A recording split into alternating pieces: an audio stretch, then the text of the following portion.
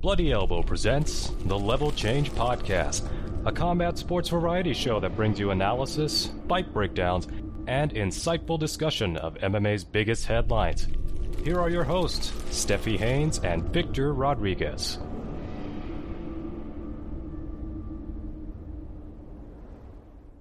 Welcome back, and thank you for listening to episode 228 of the Level Change Podcast. I'm Steffi Haynes, and I'm joined, as always, by my amazing co-host, Victor Rodriguez.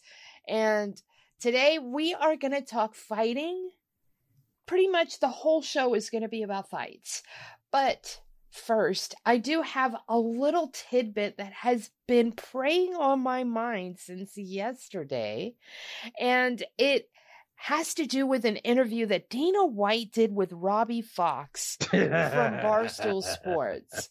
And I am pretty sure that Dana White just stays zooted 90% of the time that we actually see him on video speaking, because no sane person would have the opening of a new year like him and just go completely off the rails the way that he is.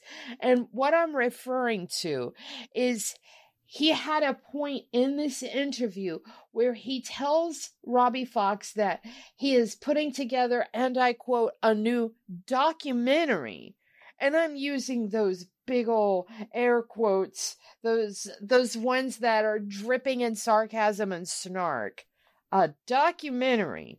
Just like the one he did last time, targeting MMA media. And I just could not help but point. I literally pointed at my screen and laughed. Like, you fucking idiot. I mean to tell you, when Robbie was sitting there laughing, Robbie has the laugh of a young Mr. Burns, who is over there lapping up the money that the UFC is throwing at Barstool, because that's basically what's going on there. There is a very cohesive relationship between the two of them. Now, I don't know if actual money's being thrown around, but what's being thrown around is access, and that equates to money for Barstool. You know, when you have unfettered access to the UFC that basically no one else is getting. I mean, who is getting the interview time with Dana White that is equating to the amount of time that Barstool is getting with him? No one. No one. So you've got him telling Robbie Fox that he's creating a new documentary that's going to target MMA media again. That they're going to name names, because Robbie asked, are you going to name names? Are you going to put pictures up like Death Row like you did last time? And Dana said, oh yes, I'm going to name names. I'm going to put pictures. I'm going to name outlets. I'm going to do this. They're all in the firing range, blah, blah, blah. And I just could not help but laugh and think that Robbie's over there just basically doing what they're accusing the Fox News anchors of doing. Well, they're not accusing. I mean, we've got leaked audio saying that the Fox News anchors would laugh about Trump's crazy conspiracy theories and blah, blah, blah behind his back and this and that. And I can't help but think that Robbie Fox and what's his name, stool president, I can't remember. Dave Portnoy? Dave Portnoy, that piece of real work there. I can't help but think that they're there doing the same exact thing, pointing and laughing about Dana White behind his back, because he is off the rails. You just don't do this not 2 months after what you opened the year with. Now you're targeting the media. This is the guy that says, I will take whatever criticisms I have coming my way. Don't defend me, blah, blah, blah. He has done a complete 180. It was all lip service. And this is what we're getting. It is insane. This is the guy that said, so what? Who gives a shit if Conor uprooted guys that were already in the tough house to put his own guys in? Who gives a shit? This guy is just on a roll of fails. And Victor, What do you think? I disagree with one thing, and that is the whole, Portnoy and Robbie laughing. No, I think they buy in with wholeheartedly because they're Oh, not journalists. They don't yeah. care. They've got their access. They're buddies with them. They're in the club. What the fuck do they care? Oh, you're gonna go after the media? Said the man from the media. You know what I mean? The difference is the compliance of said media. The difference is the safety of that outlet, which is why he keeps going back to that same well. And like you said, my guy, you just slapped your wife on camera.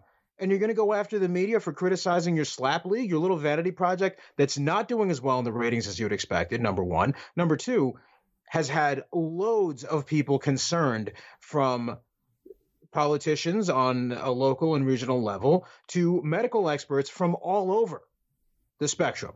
Okay, there's a lot of people, even people within the umbrella of Zuffa, have been critical of this or said, yeah, man, I don't know. That's not really a thing that I would go for. This whole thing has been incredibly sour. But again, if you are someone who has made their way from nothing to something by brute forcing your way through absolutely everything, and you get to the top of a certain arena, right, a certain element of society like he has, you don't know anything else. This is exactly what you're going to do. Now, I don't know if he was under the influence or anything or not. I mean, it would make a lot more sense if he did. In fact, I hope he was, because there's no other way to explain that would make any sense and that would give me any hope of things getting any better. But this whole thing, like, you're talking to fucking Robbie Barstool. I mean, this guy's not. What does he do? He's not even just an access merchant. He's fortunate by the virtue of where he is, that he can worm his way into this and smile and laugh and clap and dance for the people that he knows where his bread is buttered. And it's one thing for you to say, well, look, there's a lot of quid pro quo in media. Everybody has the understandings of, we're not going to pay a certain personality for an interview, but we know we're giving them access and all that. There's moves and things that are done. There are unspoken agreements and unwritten agreements regarding that sort of, not this. You know exactly what this is. And to go out there and to say that you're going to do yet another thing. And as I said on Twitter, that's not a documentary.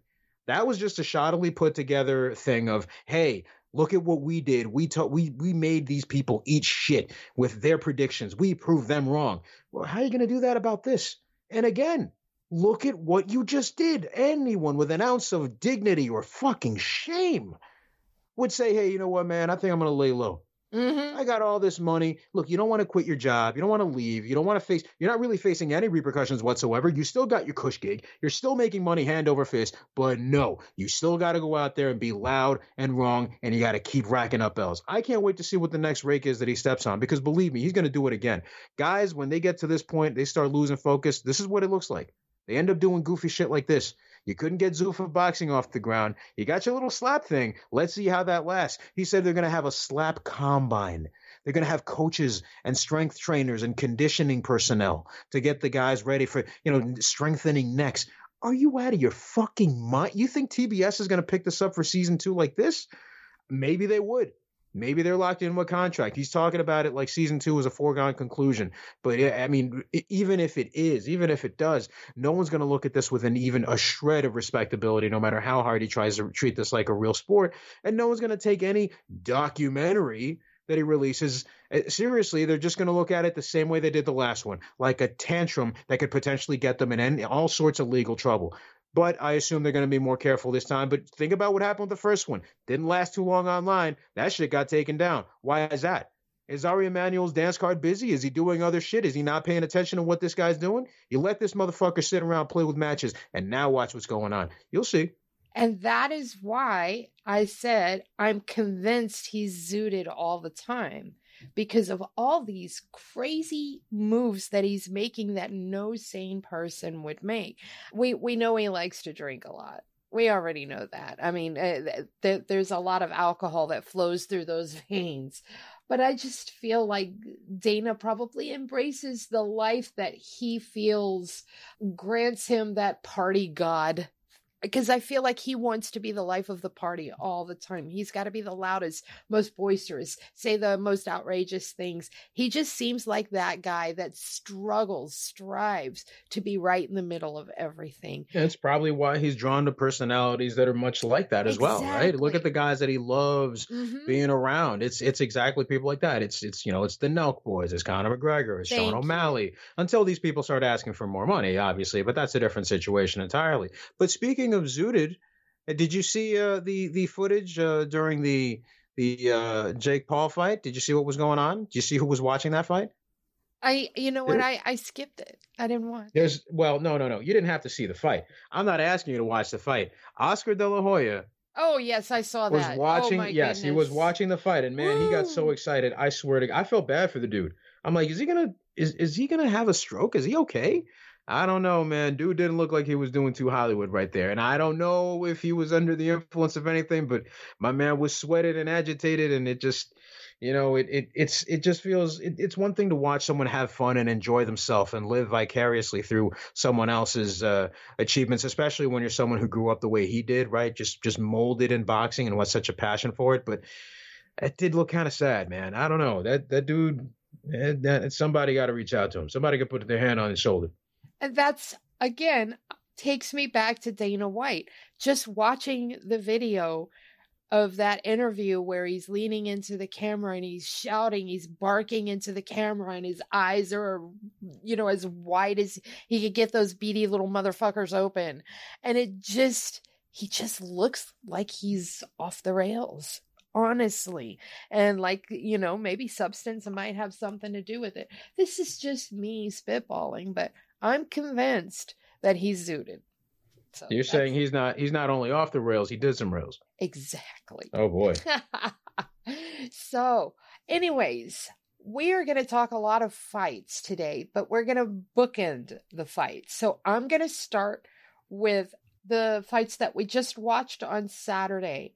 And then Victor's got some fun stuff for in the middle. And then we're going to end by selecting some fights that we like from this coming weekend's card, because we won't have time to break down the entire card on Thursday's show. So I just figured we were going to pick one or two fights that we really, really like from the undercard, and just look at those. So let's take a look at this past Saturday night's card, where we actually lost the main event. That's the second time in a 3-month span that we've lost a main event. And that is just wild to me. But Brendan Allen defeating Andre Muniz, that was a pretty solid main event, a makeshift main event. I enjoyed the fight immensely. I was shocked to death that Brendan managed to pull that out, because it wasn't looking too good for him there for a minute. But that was a solid fight. What did you think? I agree. And it was a fight that certainly defied my expectations. I mean, I didn't walk into this one having the most, the highest hopes. Look, man, some of these we know, and I've said this so many times, I've been saying it for years, you have the sausage cards, right? This is how the sausage gets made, guys.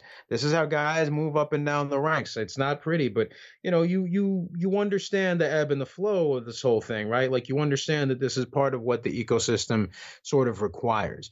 Problem is, sometimes it's like, it's not even a lack of name value. It's just that, stylistically, a lot of these fights aren't going to be great. Sakai versus Mays, for example, good God. I don't know why that had to, but some fights are better than others. Sometimes you get surprised by some breakout moments and some head turners, some fighters fighting against type, and people just, going out there and going bonkers. So that is to be expected. And, the cancellation of a main event, we got more than an acceptable fight to round things out. And actually, I thought it was actually kind of a blessing in a way that so many of these fights fell apart, because can you imagine having to sit through another potentially hour and a half, 2 hours, because it was 3 fights, right? 3 fight cancellations. Yes. So you had the main event 5x5, and then you had the other 2 15-minute bouts. And then with all the padding, fuck, man. I mean, that would have been horrendous. I wouldn't have wanted to sat through all that. So yeah, I mean, it was what it was, but the main event kind of salvaged things to a degree, right? Now you have a memorable thing. You have a contender moving up in the ranks, a bit of an upset, an interesting upset, and perhaps someone announcing themselves in the middleweight division yet again as a much more legitimate threat than when he came in. And I want to see what happens here with both of them. You know, Muniz, hopefully he doesn't fall too far back. I mean, they're both very talented dudes. I'm very fond of both of them. Yeah, I don't think Muniz lost much in that loss. You know what I mean? I feel like Brendan Allen is going to end up being a loss on his record that won't look so bad. It won't be such a terrible mark for him. Now we get to Augusto Sakai, and he defeated Dante Mize, and that was a fight that I can't even say that was a fight that happened. That was a fight that should have never happened. God damn, that was awful. The both of them to me are regional level at best. This was wait. I thought Dana White told me that the best fight the best in the UFC. Ugh. I heard from Lorenzo Fertitta himself. He would never lead me astray. No, ma'am. Didn't I know. I cannot help myself because he harps on the heavyweight division, and it never fails that we get these crap heavyweight fights just forced upon us in the main cards. And it just drives me nuts. And this is a perfect example because you could have had Ode Osborne versus Charles Johnson. Oh my God. Or you could have had Jasmine Jasudavicius defeating Gabriela Fernandez on there. Or Joe Selecki, Carl Deaton, Jordan Leavitt. I mean, any of these fights could have been much more serviceable on the main card. And the thing is they're super stubborn because on an average, heavyweight fights of this caliber that are forced onto the main card almost never deliver. Oh, I mean, you know, I remember years ago, when the live threads were going on, every time you'd see it in the comments during a Bellator event, Bellator heavyweights, LOL. Yeah. And yet now, imagine going back to 2014 and telling that comment section, guys, wait till you see what's going to happen 8 years from now, 9 years from now. You're going to lose your fucking minds. Mm-hmm. You're going to want to melt into your seat and just remain a puddle of goo for the rest of time. And this is one of those bouts where just like, who does this serve? Who does this help? Is either one of these guys going to be closer to title contention or even just divisional relevance with a win there? I don't really know, man. I mean, Sakai, even with that win, does he secure his spot in the future? Probably not. They might not re-sign him whenever his contract runs out with performances like this. And I don't mean to keep shitting on these dudes, but like, again, fat heavyweights, man. What are we doing?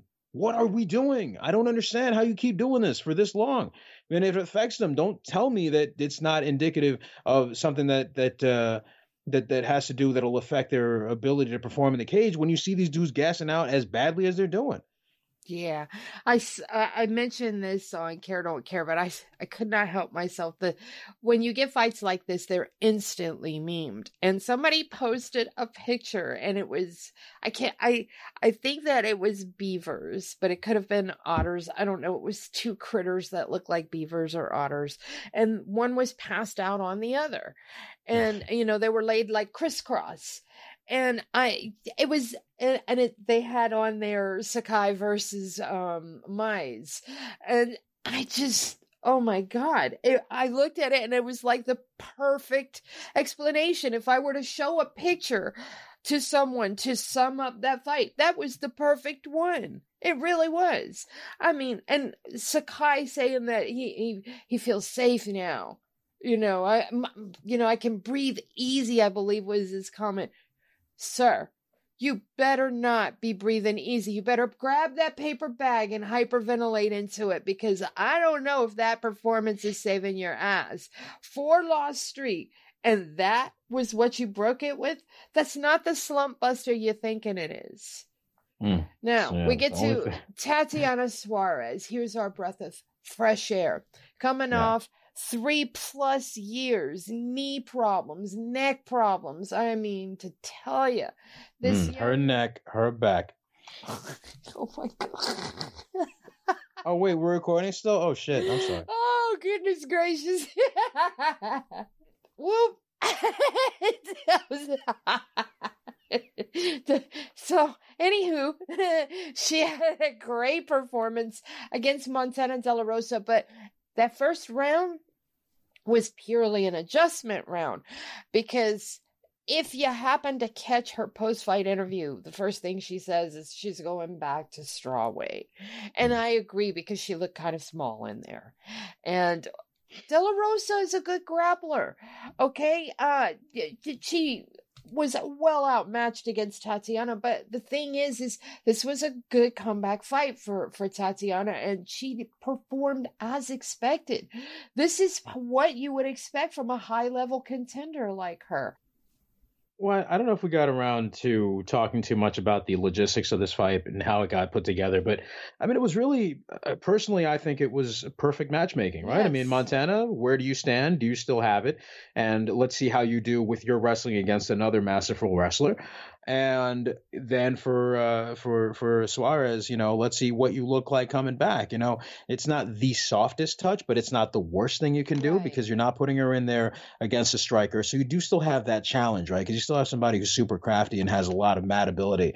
And it worked out great. It's not the worst loss for Montana. I don't know where she stands now in the division, but I hope she sticks around. I hope she keeps, getting some opportunities to perform from here on in. But Suarez was really the story of this fight, and it's good to see her not just back in the win column, but hopefully putting a lot of, if not all of her previous health concerns in the background. So I'm happy to see that, man. Good for her. All right. Mike Malott. Boy, this dude, man. And this was good matchmaking right here.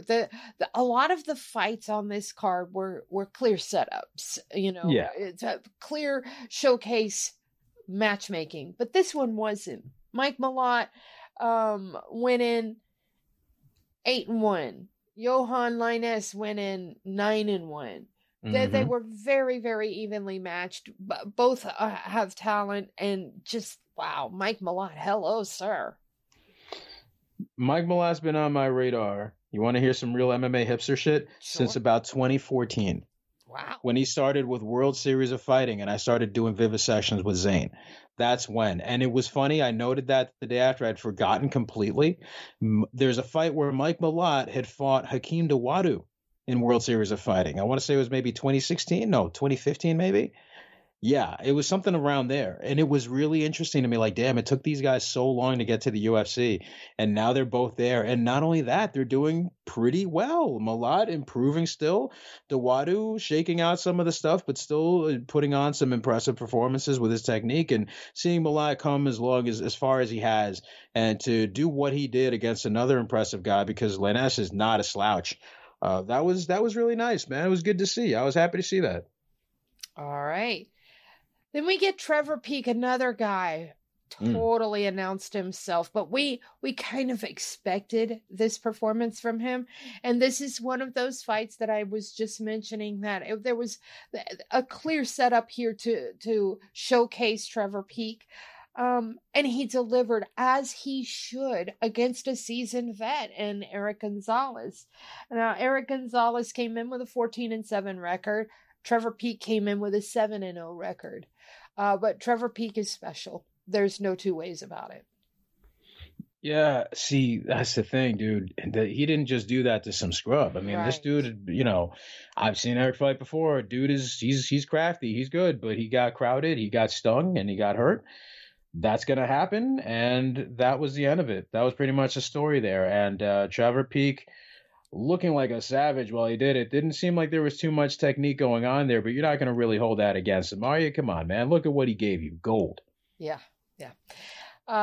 Hopefully we get some polish on that very rough diamond, but still, it's clear he's got talent.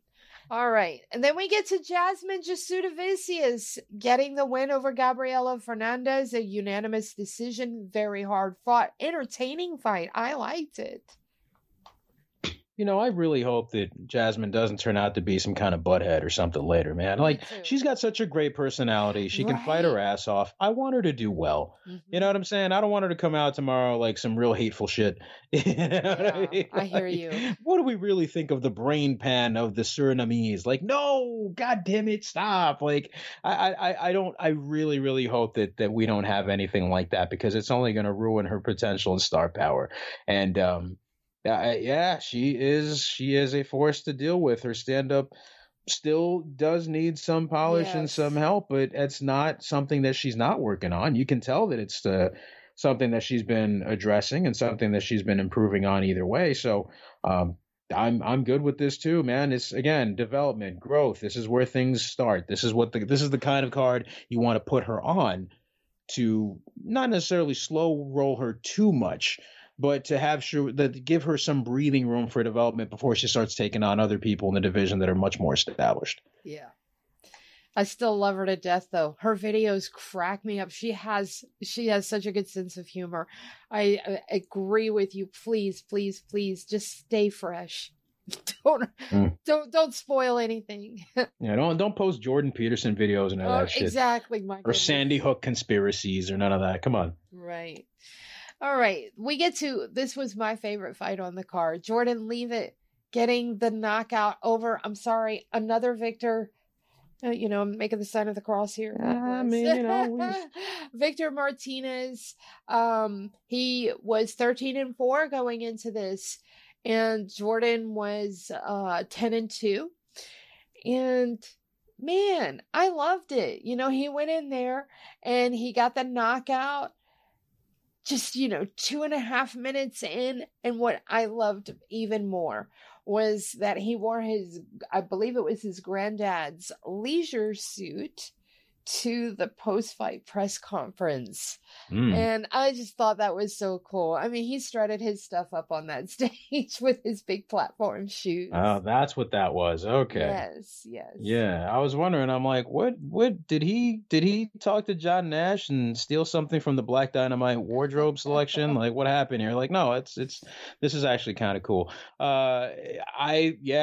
Listen, Victor Martinez, there's no shame in that, man. I mean, the Victors Club, the Guild, we will accept him with open arms, and we just had a Victor Rodriguez get released from the UFC, and we got him back in the Wednesday meeting, so that's good. Not to be confused with the Latino people meetings in general. That's on Thursdays, and this week I am in fact bringing the punch. So Jordan, man, he came in, he a lot of flash, a lot of fun, a lot of antics, and boy howdy, he just put on another exclamation point, and no one's going to remember that he lost a Pimblett like that until maybe they cross paths at some point in the future, or if they're within striking distance of each other. This is great. This is exactly the kind of thing you want to have happen to get that taste out of your mouth. And you know what? He is a fun dude. Remember when Bruce Leroy first came to the UFC? Oh, and he had that vibe, that fun, youthful vibe. I feel like that about Jordan Leavitt. And I feel like his talent is actually on the same trajectory as Bruce Leroy, because you know what? Bruce Leroy has blossomed. He is a very complete veteran now. I like watching him fight. I feel like he's learned along the way. And I feel like Jordan Leavitt might be have that same trajectory, only faster, because it took Bruce Leroy a while to get there. Yeah, everybody's. He spent a long time there in the middle, being that guy that was hit or miss, the gift. Guy can't trust. But I feel like he's shedding that mold, and I'm comfortable picking him in most fights. I feel like Jordan Leavitt might get there faster, and I would not poo-poo a rematch with Patty. I would like to see that at some point. And if he keeps being this flashy guy in the lead up and in the post fight, maybe we get some kind of buzz around him where that he can request that fight and make it happen. Well, look, guys develop at different rates, and I think you may be onto something here with Jordan. Right. Simply have, I mean, his skill set, his background, different too. They're coming in different eras, different environments, but I do see what you mean as far as potential and growth and limitation, and I do agree that Jordan could certainly gain greater development, cover more ground a little faster, in fact, a lot faster, and actually make a very serious run to at least get to at least the 15. Yes. At least in that division. I don't see why not. I just he keeps going the way he's going. He keeps his head down and he works his ass off, man. The rest of it should come because he's not coasting on his talent. You can tell he's working on it. Yeah, and I feel like the top 15 isn't an unachievable goal at lightweight. It's tough, but it's not unattainable. Not for a guy like him. I feel like featherweight and bantamweight, that's murderer's row, the entire top 15 in both of those divisions. The power shift has definitely leaned to the lighter divisions over the past 5-6 years, maybe a little long. Yeah, I'd say about past 5-6 years, man. Bantamweight and featherweight have just like through the stratosphere. I love it. Now, Bjorn Rebney was onto something, wasn't he? Yes, he was. Mexico. Now here we're getting into a small guys fight. This one was at a catchweight, but it should have been at flyweight. O'Day Osborne, Charles Johnson. I picked Charles Johnson. You and Mookie picked O'Day Osborne. I watched this fight, and while I did not have a problem with the decision. It was very, very close. Yeah. I thought O'Day clearly won the first round. I thought Charles Johnson very, very clearly won the second round. I thought the third round was a tight run, but I personally thought Charles Johnson edged it out. And you know me, I always tell the truth about whether it's to my benefit or not. But I thought Charles Johnson edged it out. But again, it was so close. I didn't have a problem with people that saw it the other way at all. I can't even say that, that decision was bunk or whatever. I just personally thought that Charles edged it. Just the bare minimum. Just barely edged it. But I saw it that way. I was starting to think that. I'm like, shit, did he just pull it out? Like, he might have, because he looked like he had a little bit more control. I mean, if you look at the strike count and all that, even though that doesn't tell the whole story.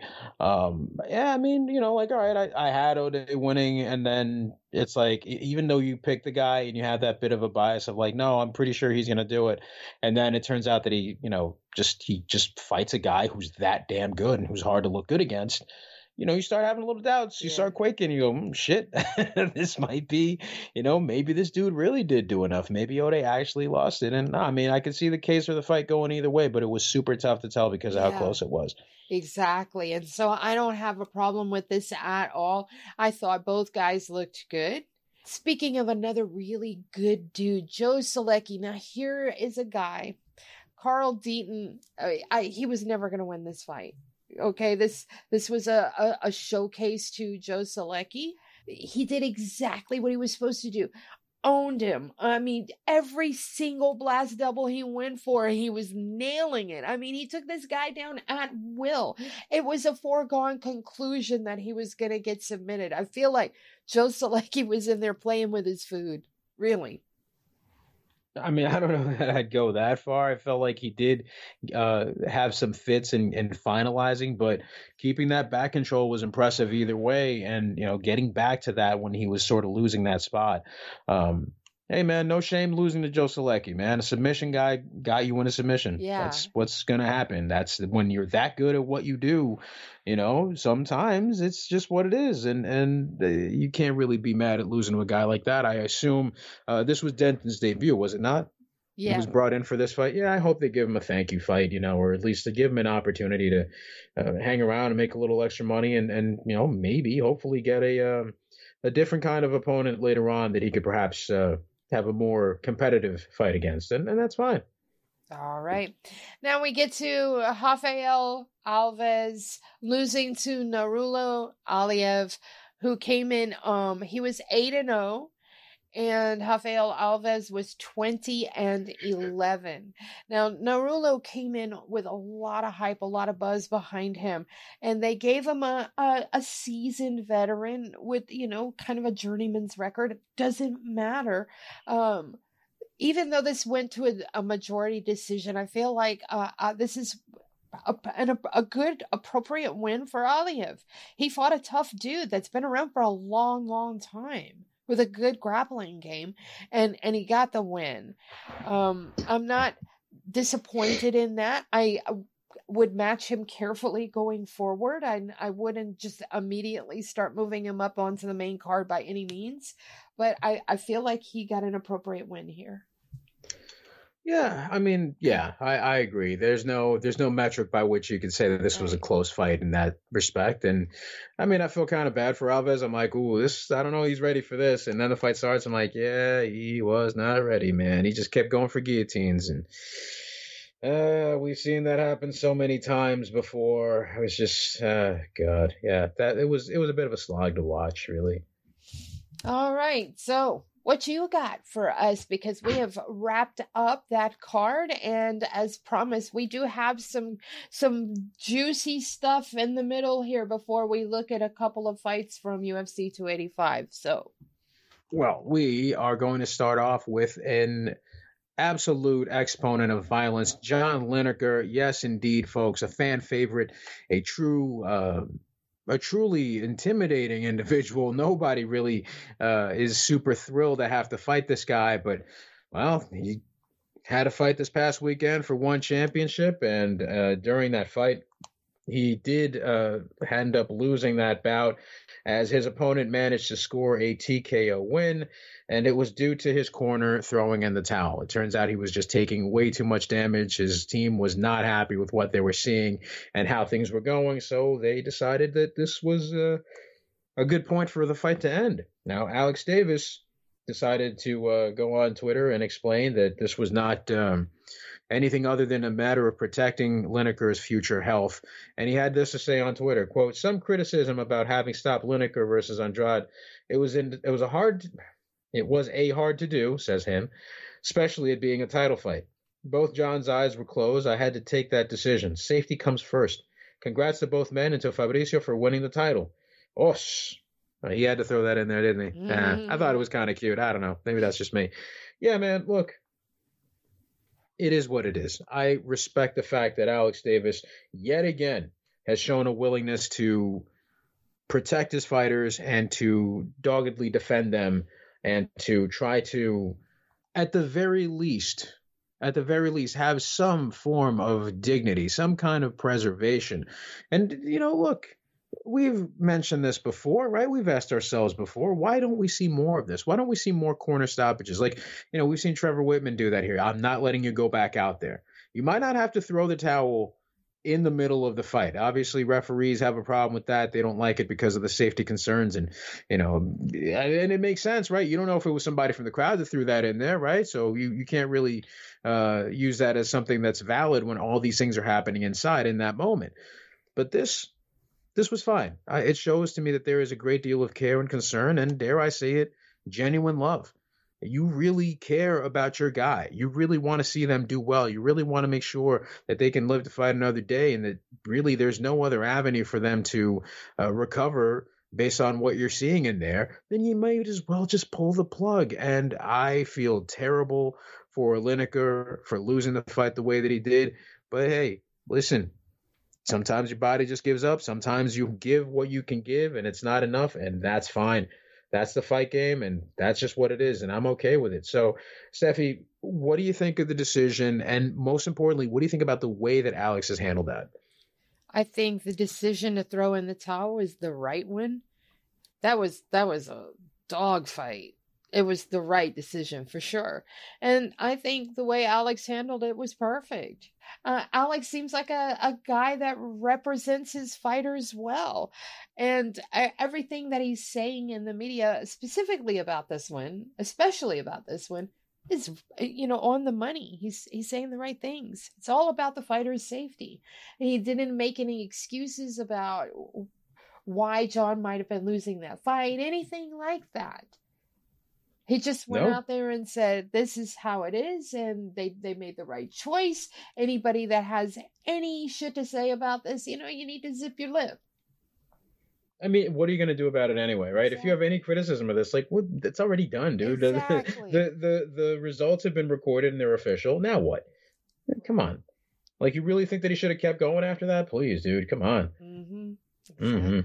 Well, we are going to follow that up with something that's not quite so fun, but, well, okay. Not quite so heartwarming. Maybe that's what I'm looking for, all right? But it is a fun bit of healthy speculation, and I understand it's going to be a bit of a stretch for some people listening, but okay, so it turns out, this was brought to my attention by one Stephanie Eunice Haynes, who was kind enough to let me know about this, and I didn't even know this. This didn't even come up on my radar until she mentioned this earlier. But here's a rumor from Twitter user My MMA News, who has occasionally dropped a few things here and there that have been, at some point have borne some level of fruit. Quote, hearing that the big news BKFC will drop on Helwani is that Luke Rockhold has signed and will fight Mike Perry. Not sure this has the shockwave value they're hoping for, but of course, I would watch. Now listen, what have I told you kids about bare knuckle? Huh? They're not about attracting a boxing audience. They're about attracting degenerate MMA fans. And guess what? A lot of MMA fans will part with their hard-earned money or ill-gotten gains in order to watch their product, especially if you're continuing to use old, used, washed up, and broken MMA fighters. And who do we have this time? Luke Rockhold. Now, is he wasted, washed, and incapable of putting on a good fight? No, I don't necessarily think so. Is he capable of hanging with the elite of the divisions that he would participate in, whether it be middleweight or light heavyweight? I don't think he's capable of that. But you go to his Instagram, and there he is training with Jason Perillo with no gloves. He's got wrapped up hands, but no gloves. Interesting. Then you go back a little further, and he's got a little thing. He was doing a drill with a resistance band where he's just throwing straight punches. It's just straight resistance training with, around the ring post, doing that kind of thing for improving your punches. Now, granted, here's a guy that has been training in the striking arts for a very, very long time. This is not alien to someone that trains in boxing in a modern, context. However, this is from February 13th, so just, 2 weeks ago, let's say. I don't know, man. What if this is true? Now, we're going to run with this slightly. I don't know if this is real or not. I don't know if this is actually happening. If it does turn out to be the case, what do you make of this, Steffi? From the perspective of bare knuckle, is this the right kind of move to get you the attention that you're looking to get? And from Luke's perspective, you sure you want to do this? I need you to say one thing that you skipped, and that is, what is the caption on the video, the most current one? The one with the hitting the pads with Perillo says, or not, the other one says hand training. Exactly. And specifically hand. Like, why are you highlighting that? And what are on his hands? Just hand wraps. That's all, right? I mean, yeah. And why do you train your hands? Specifically, what are you training your hands for? I bet you're training your hands for maybe some bare knuckle. I'm going to run with the speculation because Luke's been dying to dip his toe back in. And I feel like maybe talks weren't so fruitful with Scott Coker. Maybe Scott Coker doesn't have the kind of money to throw around right now. Say if maybe they're courting a Francis Ngannou. I'm thinking that bare knuckle, they do have a rumored war chest to pull out big name guys. And I think a Luke Rockhold Mike Perry fight would absolutely do some traffic for them, because Luke Rockhold is fresh. He is a name. He's a former champion in a couple of different promotions. He's just freshly out of the UFC within the past year. He's still making waves everywhere. Every time he does an interview, he's just posting videos on his personal Instagram, not really saying anything, and he's got people speculating already. I'm thinking that it would do traffic for a Bare Knuckle FC. Might not do traffic for a Bellator, but for a Bare Knuckle FC, yes, sir. I think it does some traffic for them. I think it's a smart signing. If they dipped into their big old war chest to pull out a Luke Rockhold, I think that's a very smart signing, especially when they made a big blunder with Paige Van Sant, because Paige Van Sant has determined that she doesn't want her lovely face messed up, because that face, her, a very attractive self, makes more money doing softer things. But Luke Rockhold doesn't have that luxury, because he's beaten up his face so much that his very limited window with Ralph Lauren is probably closed. So fighting is what's there. Well, Ralph Lauren got to call me. Put my beautiful ass in there. I'm amazing. Put me in there. Hey, I do have to disagree with one thing here, and I don't think that the Bellator thing is a matter of money necessarily in terms of whether or not they can afford him. I think it's got to do more with whether or not they can slot him adequately. Like again, when he announced that he was itching to get back in, or he wasn't completely done, where do you put him? Against who? To do what? Right. I don't... And he commands a salary, and there is a limit over there, because people seem to think that because they're a Viacom-backed company that there is throwaway money there. There is a budget, and it is small. They have a war chest, but that war chest is for who they deem puts eyes and ears in. I'm not saying that Scott Coker's always on the money with that either. I mean, everybody, nobody bats 1,000. Right. That's true. But I mean, I will say this. I think that Luke Rockhold commands a salary that they might think is not of value to them, when they could possibly lure the best guy on the planet that is still walking around champion right this moment.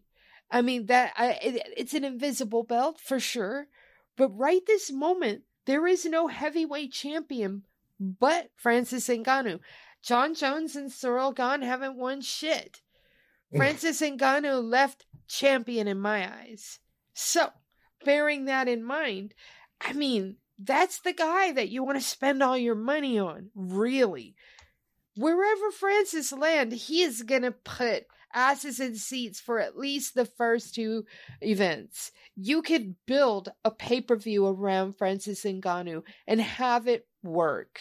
That would be their first really success. It would be their first successful one. Not really successful one. That would be their first successful pay-per-view. It would. And now I believe that would only be their second, maybe third. I think they've only had third. It would be their third. Right. They've only had two. Yeah, and both of them were not successes, but this one would be.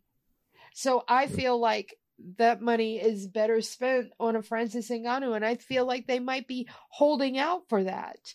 And so Luke is definitely testing the waters out there, and maybe Bare Knuckle has the kind of money that he's looking for and are willing to invest in that kind of name, because he would do well for a Bare Knuckle. Absolutely. Yeah. Or they could have also offered him a short-term enough deal with a fair compensation. Exactly. And that's so he can, go off and, maybe this goes well or it doesn't. Either way, right. He can go off and do other things. So, I can see that. Even if he loses, Bare Knuckle would pay him again, because people would want to see it one more time. Because you said it perfectly. The kind of degenerates that would watch. Yes, this is exactly what degenerates would watch. They would want to see it one more time, because they want to see it. Well, maybe, he's just getting a feel for things in Bare Knuckle. Let's give him another shot. That is it right there. Yeah, I should know, because I'm the one watching this shit. So, it's unfortunate, but I'm going to go ahead and if we were to rate this rumor on a scale of, but we're going to call it 100%, go 0 to 100%, I would say 75%. I'm leaning 75% that it's true. Where does your percentage lie? I'd probably put it at an 85. I think it's more. I think it's closer to reality. I think it's closer to reality than that. And I just, doesn't mean I like it, but Yeah. All right. I thought I was going to be, I thought I was being less moderate than you, but all right. This is awesome. Okay. Because I'm definitely leaning towards yeah, he's going to do it. I didn't expect for me to be the one leaning less. That's cool. Okay. So we are going to pick a couple fights, one from me and one from Victor. From the UFC 285, we are specifically targeting the undercard. So whichever two fights we choose, one from me and one from Victor, these will not be reviewed on Thursday. So, Victor, you have your choice first. Yeah, I'm looking at this card now. As far as the undercard is concerned, I mean, you got some good ones here, man. I was leaning towards pointing people towards Loic Rajabov versus Esteban Ribovics, but I don't really know too much about Ribovics, and I don't really see much about his record that indicates that, he'd be the kind of opponent that Loic should be fighting. I'm a little happy for Loic because he was supposed to be on The Ultimate Fighter. He's one of the fighters who got bumped, and instead he ended up in the UFC outright. So good. I'm glad that that's the case. But he's not the guy. One of the Basharat boys is in here. Farid is taking on Damon Blackshear. Again, Blackshear, good opponent, but not quite the sizzle for, this is, again, more stacked in Basharat's favor. Showcase fight. I am actually going to go with Jessica Penne versus Tabitha Ricci. I've had a soft spot for Jessica since the Invicta days, and Tabitha, stellar jiu-jitsu. I want to see what happens when these two tangle, because Penne is a really good grappler too. Yes. Yes, she is. You can have your black belt and your world titles and all that, but when it comes to MMA and you introduce punchy face and you adapt things to a different atmosphere, I want to know how well she can handle that. And I'm curious to see that. It's a bit of a rough step in for Tabitha to make her way and fight Penne this early coming into not really. I mean, this would be her fourth UFC fight, but yeah, interesting. I don't know. I just feel like that's one of the fights that has the most intrigue for me. For me, it's gonna be Song Kanon versus Ian Machado Gary. I know that Song Kanon is not the super toughest guy, but I think he's enough of a challenge for Ian Gary to maybe get a little more respect on his name. Because I feel like people are still with a big question mark, because he does have some moments in there where I don't want to say he has a complete fight IQ dive, but he sometimes is willing to brawl a bit too much, But you get Song Kanon, who he can beat the Derek Krantzes and the Callan Potters, but he can't beat the Alex Moronos. He can't beat the Brad Riddells, and he can't beat the Max Griffins. Yeah, I mean, again, that could be a matter of development and growth too. I don't know if he's gonna get there. I'm not sure. And the song has that problem. I'm glad you really nailed that part. He is very much a guy who gets ahead of himself. Like what Zane says, he's not dumb. It's just his body gets ahead of his brain and he starts doing stuff. And you're like, oh, buddy, wait, no, you got to slow down. Like that's where you start getting into trouble. Yeah. Yeah. So I'm thinking that Ian Gary is going to be a bit much for Song Kanon, but that's a good test for him, because Song's not a scrub by any means. No, not at all. But he's a solid test to keep this forward trajectory and keep that zero intact. He just fought Gabe Green. He fought Darian Weeks before that. He fought Jordan Williams before that. Song Kanon seems like good progression. Wouldn't you agree? Yeah, especially I after agree. a Gabe Green, or a Darian Weeks. Song Kanon is good progression. Yeah, I would agree. All right, so I do predict that he'll keep his zero intact. Would you agree? I don't know about that. Really? It's dicey. Oh, really? It's dicey. He might, but I don't know. I'm not that confident. You gotta make a pick, because remember, we're not picking these.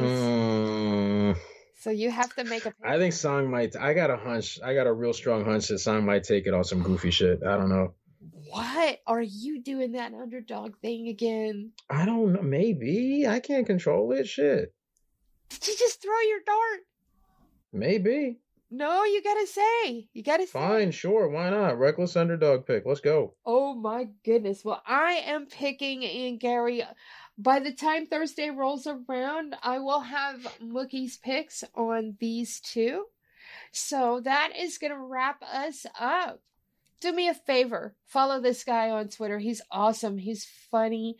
And you know what? He also has some serious stuff that is impactful and smart and intelligent takes on them. He's worth following if for nothing else but that. A lot of dick jokes. Be ready. Yeah, I hear complaining and shit later to Steffi. I'll tell you straight up. I'll put my business on Front Street. A lot of it. He is at Vic M. Rodriguez. You can also find him on Instagram. He's got a wonderful Instagram filled with a lot of good foodie pics. He is Victor Sinister Rodriguez over there. And tell him about that OnlyFans, sir. You know what? I thought when you said foodie pics, I thought you said booty pics. I'm like, no, that's for the OnlyFans. That's not this.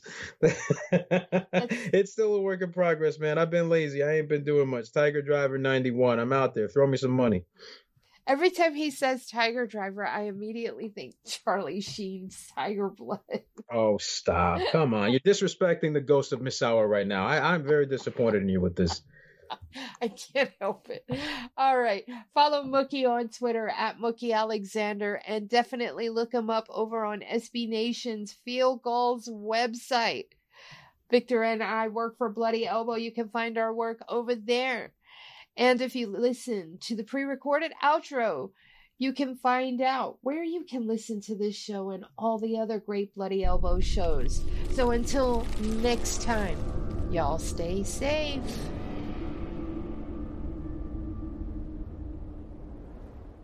Thank you for tuning in to this Bloody Elbow Presents production. To check out more of our content, subscribe to our YouTube channel, which is titled Bloody Elbow Presents. We're also on SoundCloud, Apple Podcasts, iHeartRadio, Stitcher, Spotify, TuneIn, Overcast, Player FM, and Amazon Music. Just search for Bloody Elbow Presents and you'll get brand new shows throughout the week, including Care Don't Care, the Level Change Podcast, the MMA Vivisection, the 6th Round Post-Fight Show, 6th Round Retro, the MMA Depressed Us, Crooklyn's Corner, exclusive fighter interviews, show money, guest podcasts, the Hey Not the Face podcast, and radio-style play-by-play for every UFC pay-per-view. Be sure to follow us on Twitter at Bloody Elbow, Facebook at facebook.com/bloodyelbowblog, and as always, on bloodyelbow.com.